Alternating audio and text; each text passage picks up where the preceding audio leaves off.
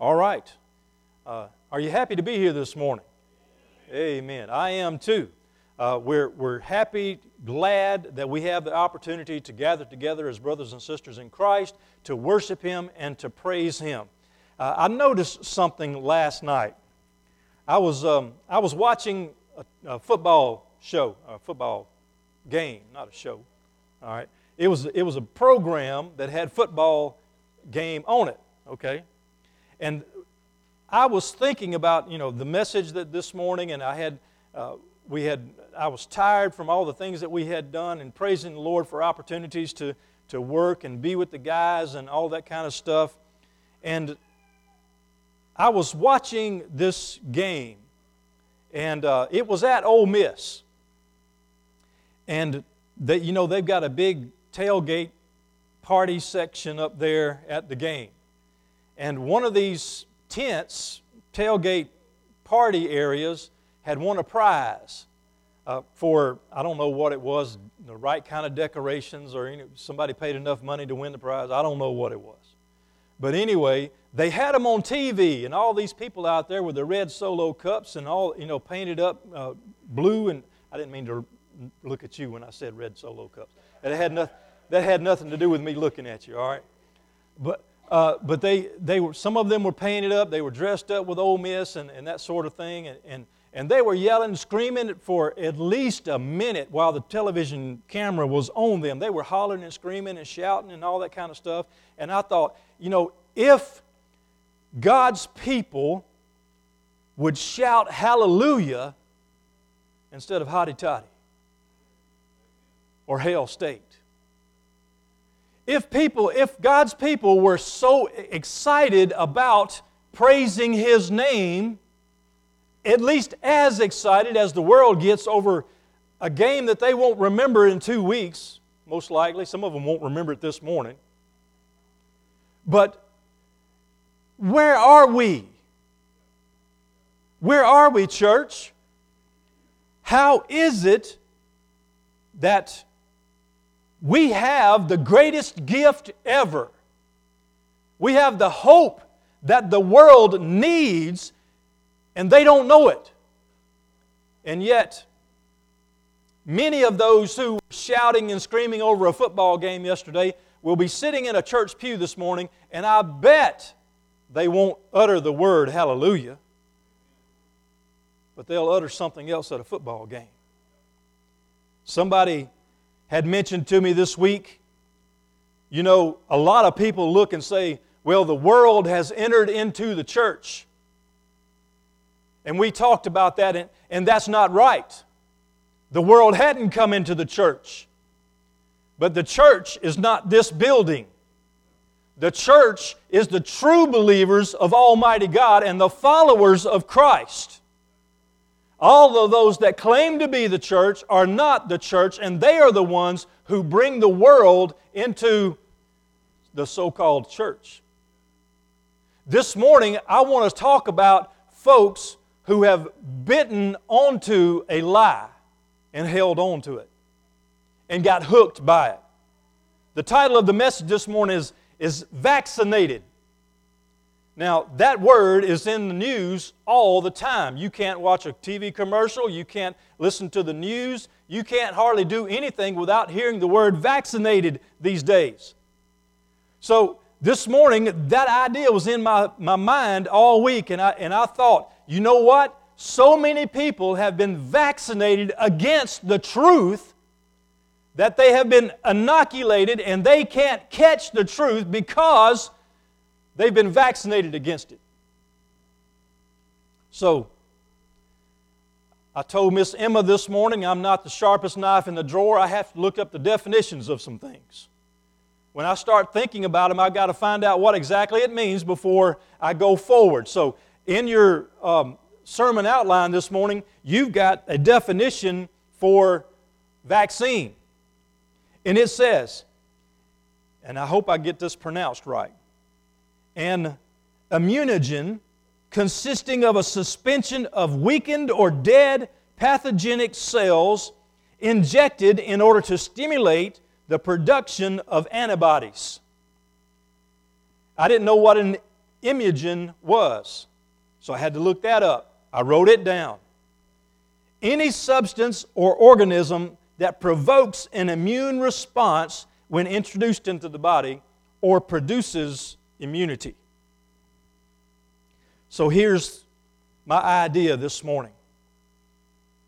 People have received a watered down or weakened or dead gospel, and that has inoculated them, that has vaccinated them from the truth of Jesus' true gospel. You see, there's so many people that have gone around and proclaimed to be saved, but there's absolutely nothing about them would make you think that they were saved without them telling you that. And folks, I want to tell you, that's what's wrong with what people say the church is today. Because those that claim to be Christ and don't act like Christ or don't seek to worship Him in any form, fashion, or manner, they are bad representatives at the very least. But most likely don't belong to Christ. This morning, turn with me in your Bibles to Colossians chapter 2. Colossians chapter 2, we're going to look at verse 8 this morning. That's where we're going to begin. Colossians 2, verse 8. God's Word says to us this morning, beware, lest anyone cheat you through philosophy or empty deceit, according to the tradition of men, according to the basic principles of the world, and not according to Christ. Paul wrote this letter to the Colossians, and he says, watch out, somebody's going to try to cheat you out of everlasting life, out of forgiveness of sins, out of heaven. Let's go to the Lord and pray this morning. Father, again, we bow before You because You are the ruler of all, High King of heaven, as we sang earlier. I praise You and thank You, my God and King, because You are master of all and in charge, in control of all. Your will be done. And I thank You. Father, this morning, wake up Your church. Wake up the church, convict those who are not part of the church, and draw them to Yourself for true salvation in Jesus' name. Amen. So the first part of our verse this morning, as Paul writes to the church, he says, beware. In other words, be on the lookout for. Watch out for this, because somebody is out there that wants to deceive you, and that someone is the deceitful cheater. The deceitful cheater, the one that does not want you to receive everlasting life, forgiveness of sins. He doesn't want you to know Jesus. He doesn't want you to live a godly life. He wants, by the way, he wants to kill, steal, and destroy you. Of course, I don't have to tell you who that is, but I will. Lucifer, Satan, the devil. I wrote down the word deceit and I defined it. I looked it up. And by the way, they hadn't changed the definition of that one yet. Deceit, an attempt or disposition to deceive or lead into error. Any declaration, artifice, or practice which misleads another or causes him to believe what is false. So, Paul writes, beware lest anyone cheats you through philosophy or empty deceit, leading you into what is false, which will be empty, without substance, without value.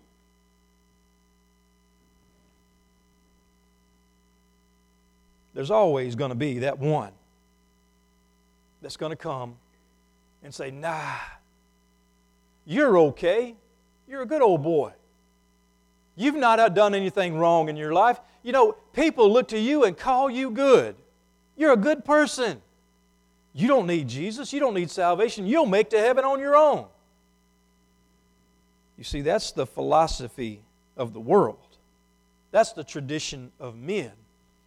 That's why you go and look around on the headstones of people all over this country, and you'll see people who never attended church, people who never named the name of Christ, and on their tombstone it'll say something like, "Fly high, baby angel." Something of that nature. Not that that's wrong, understand, but we will not be angels, by the way. Never, because angels are a completely different created order. But let me tell you about those, what the Scripture says about those who have not named the name of Christ as Savior and Lord. They will not fly high. The Scripture says they will inhabit hell. That's a hard truth, but it's the truth. Nobody wants to think about somebody not flying high or not going to heaven. But the truth of the matter is, the Scripture, Jesus said, the way to salvation is narrow, and few there are that find it. The way to destruction is wide, and everybody's headed in that direction. The enemy's purpose is always to oppose God and dispose of anything godly. He is the father of lies. All he wants to do is steal, kill, and destroy. He wants to discredit God. In the beginning, he tried to usurp God. He wanted to sit on God's throne. The created, by the way, cannot overthrow the Creator. And we are created. Our world says there is no Creator, that it all happened by chance. And in that, they're trying to overthrow the Creator. It'll never happen. One day they will stand before the Creator, and He will say, bang.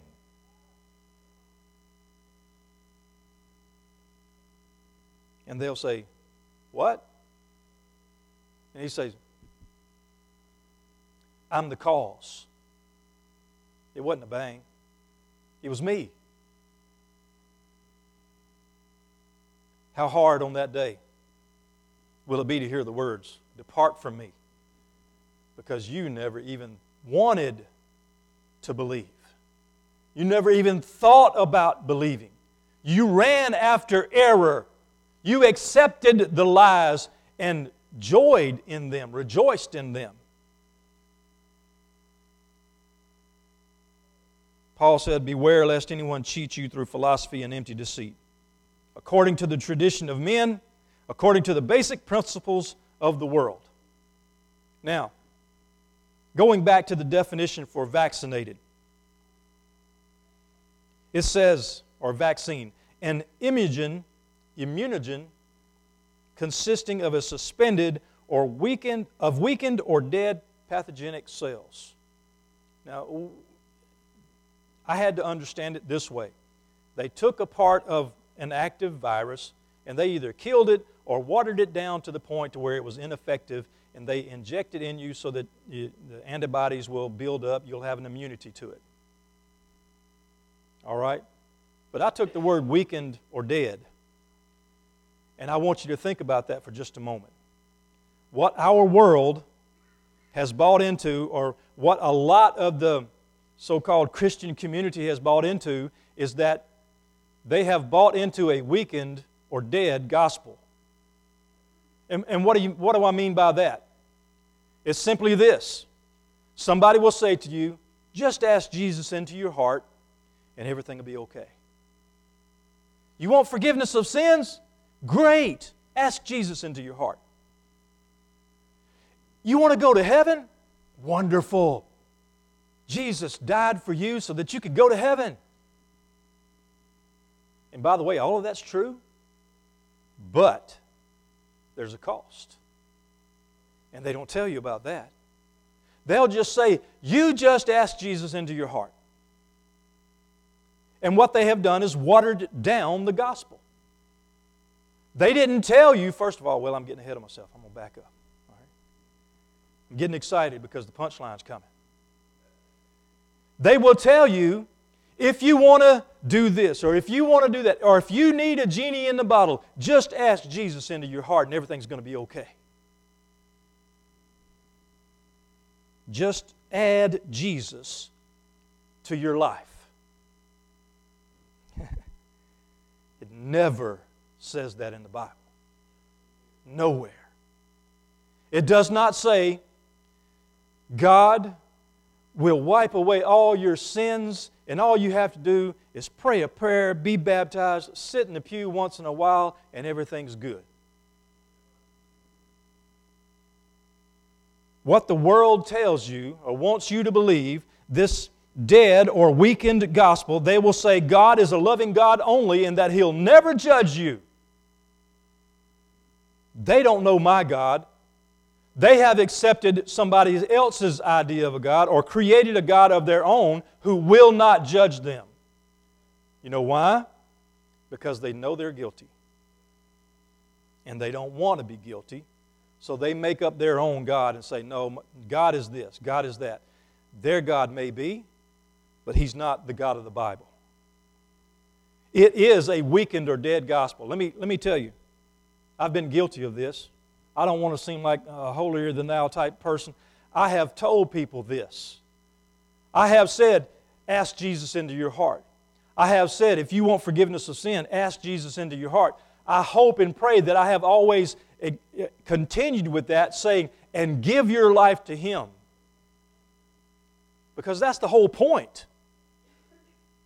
You know, yes, we need forgiveness of sin. Yes, we want to live in heaven forever. But that's not the point right now. The point is, I am guilty of sin in my life, have been since my birth, and there's no way for me to become guiltless except through Jesus. So, to say, just ask Jesus into your heart, just pray a prayer, or just go through the baptismal waters, that is a dead gospel because it has no hope in it, because there is no repentance in it. There's no acknowledgement of who Jesus is and who we are. Because if we just ask Jesus into our heart and we give our heart to Him, then it makes it seem like Jesus needs us for something. And He does not need us because He is everlasting without us. And as Moses in the Old Testament, as the Old Testament writer says, you know, God was talking to Moses. He says, Moses, you come out. He said, I'll destroy all the Israelites and I'll create a whole new nation out of you. And then Jesus had talked about God raising up followers and worshipers from stones and rocks. And in Ezekiel, the valley of dry bones came back to life because the life giver was the one who instituted it. You see, God doesn't need us. He wants us. And He's provided a way for us, but we have to approach Him in a fashion that He has designed and given to us. For us to change the statutes of the covenant, for us to change the agreement, it can't be. You see, He wrote it out, and there's only one blank, and that's for our signature. For us to agree or disagree. And without our agreement, the covenant's not in place. Sins are not forgiven. Heaven is not available. Hell is wide open and breathing down our neck. So the true gospel, according to Jesus, what Jesus says, let's go back and look at verse 8 again. Beware lest anyone cheat you through philosophy or empty deceit, according to the tradition of men, according to the basic principles of the world, and not according to Christ. They will cheat you unless what you believe, unless what you agree to is what Christ said you need to believe. According to Christ, what is salvation? Well, the Scripture says that we must believe that He is the Son of God and that God raised Him from the dead. And that's true. We must believe that. We must accept Him as the Son of God. And if we accept Him as the Son of God, then what we have done is realize that He is King of all. But then we realize He is holy and righteous and we are not, and the only way for us to come to Him is through His forgiveness, and He will not forgive unless we repent of our sins. Did you know a person who does not know that they're sick won't go to the doctor? I don't like going to the doctor when I am sick. But you have to realize that you are in need of a Savior before you will accept a Savior. To say to someone, just ask Jesus into your heart. You're not sick, you don't need it, it's okay, but it'd be good to add Jesus to your life just in case.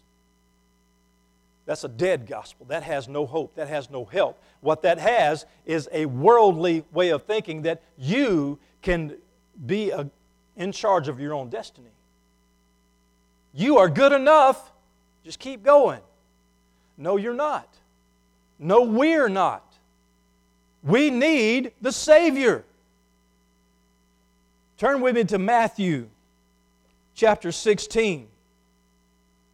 Matthew chapter 16, beginning in verse 24. Jesus said this, "If anyone desires to come after me, if anyone desires salvation, if anybody wants to truly be saved, if you want to have heaven as your final destination with God, if you desire to come to me, let him deny himself and take up his cross and follow me." In other words, you're not good enough. You have to deny who you are, what you've been, all the things that you have done, do away with them because the old man needs to die so that the new man can come forth. Whoever desires to save his life will lose it, and whoever loses his life for my sake will find it. For what profit is it to a man if he gains the whole world and loses his own soul? I was reading something this morning, and it was about an argument. It was this young man was talking to a Christian lady who was witnessing to him, and he says, "But if I accept God as my Savior, if I accept Jesus, He's going to change everything about me. He's going to make me do things that I don't want to do, and I don't want to change everything. Basically, I don't want to change anything." And she said to him, "Watch me turn on this lamp." So the lamp was plugged in, and she turned on the switch, and the light came on. And she said, "Did the electricity change the lamp?" "No, just made it better." It fulfilled its purpose when the switch was turned on and the electricity was able to run to it so that while you're sitting there, you can see. The lamp's purpose is to provide light. So if you're here this morning and you're thinking, "I don't want to give myself to Jesus because He's going to change me. He's going to make me do things that I don't want to do." No, what He's going to do is make you fulfill your purpose, the reason for which He created you. He is going to have you turn from worldly things, true enough, but He's going to have you turn to Him, which is the best thing ever. You were created for fellowship with God, and if you are out of fellowship with Him, then you don't know what it is to have your light turned on. And when you do, you're going to think to yourself, "Oh my goodness, why in the world did I think not being turned on, not having electricity running through me was okay or was good? This is much, much better." Not perfect, but much, much better. Knowing where the road leads.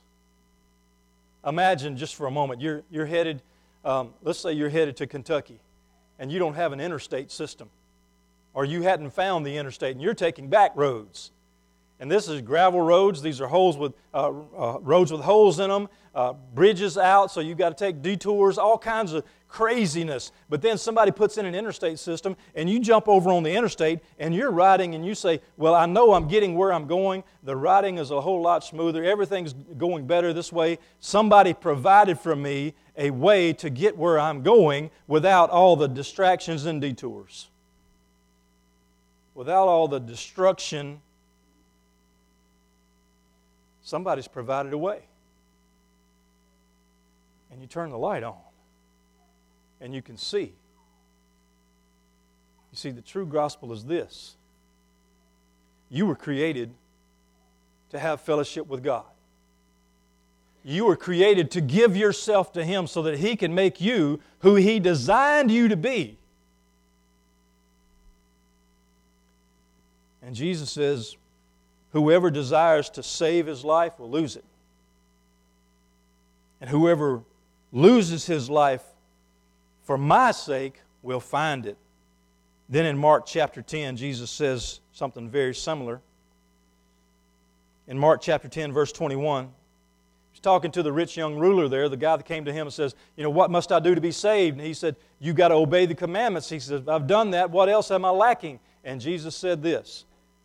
Now listen closely to it. All right? He says, one thing you lack. Go your own way, sell whatever you have and give to the poor, and you will have treasure in heaven. And come, take up your cross and follow me. In essence, this is what he was saying. Give up your old life. The possessions have possessed you. Your money has become your God. Give it up. Take up your cross. Give up your life. Take up your cross and follow me. Now, Jesus didn't say it, but here's the implication in it. Jesus says, what you've got is earthly wisdom, earthly possessions, earthly riches. I want to give you heavenly riches, eternal glory. I want to give you eternal things. Do away with the old earthly things that are passing away. I want to give you something greater. But you've got to deny all of this first. You've got to come to Jesus empty-handed and say, here I am. I have nothing that's any good or of worth. I am nothing that is good or of worth. But I give myself to you. To follow you every day. To seek to obey you. In the next passage of Scripture in John chapter 10.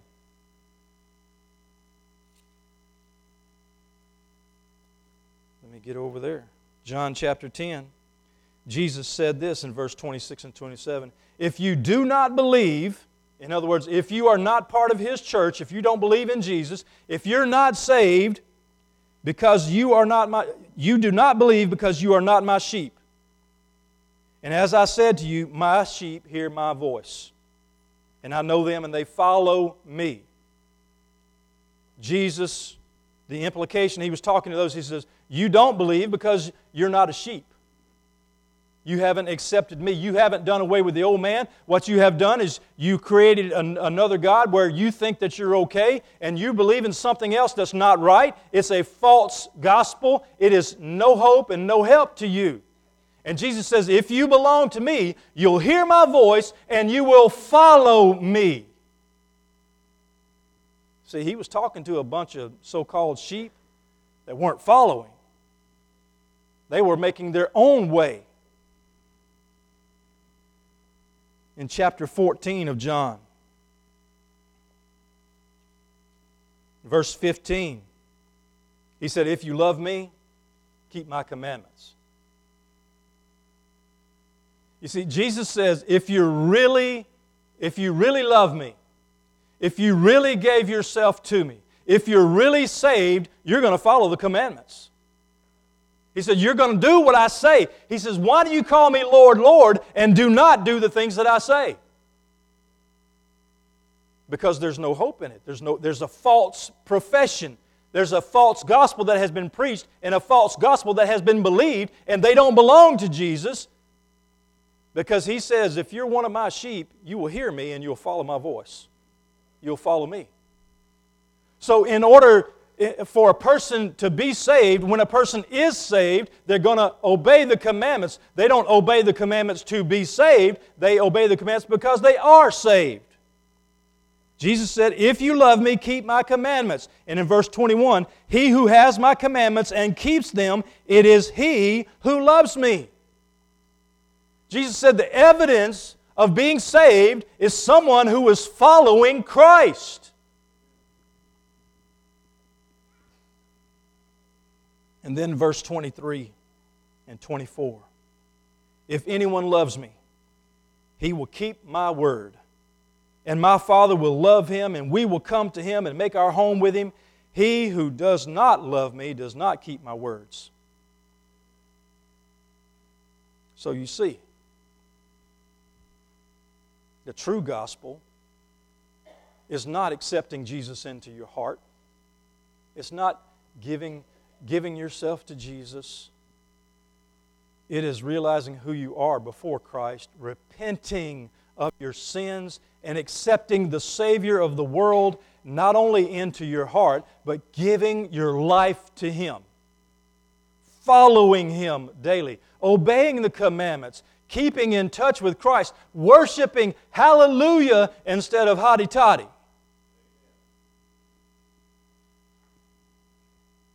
That's the true gospel.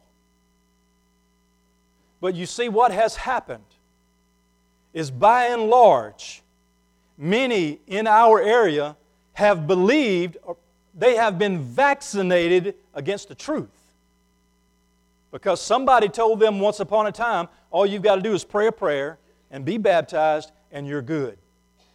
And you know what they'll say when you ask them, are you saved? Oh yeah, I prayed a prayer. I was baptized. I'm a member of the church. But do you keep the commandments? But do you follow Christ? I spoke with a young lady not too long ago. And I told her, I said, we were talking about coming to church. She said, oh, Jesus is my best friend. Oh, I love Jesus. I said, really? When was the last time you worshiped Him? And she said, I said, so He's your best friend? When was the last time you talked to Him? Oh, I pray every night. Really? Well, no, probably not every night. When do you pray? Well, you see, if you can't remember, then you're not praying. What you're doing is you're asking Jesus for all His blessings, but you're not worshiping Him. You're trying to use Him like a bubblegum machine. You're putting a quarter in, turning the knob, and expecting to receive something out of it. That's a false gospel. And what people have done is they've been inoculated against the truth. They've believed a lie.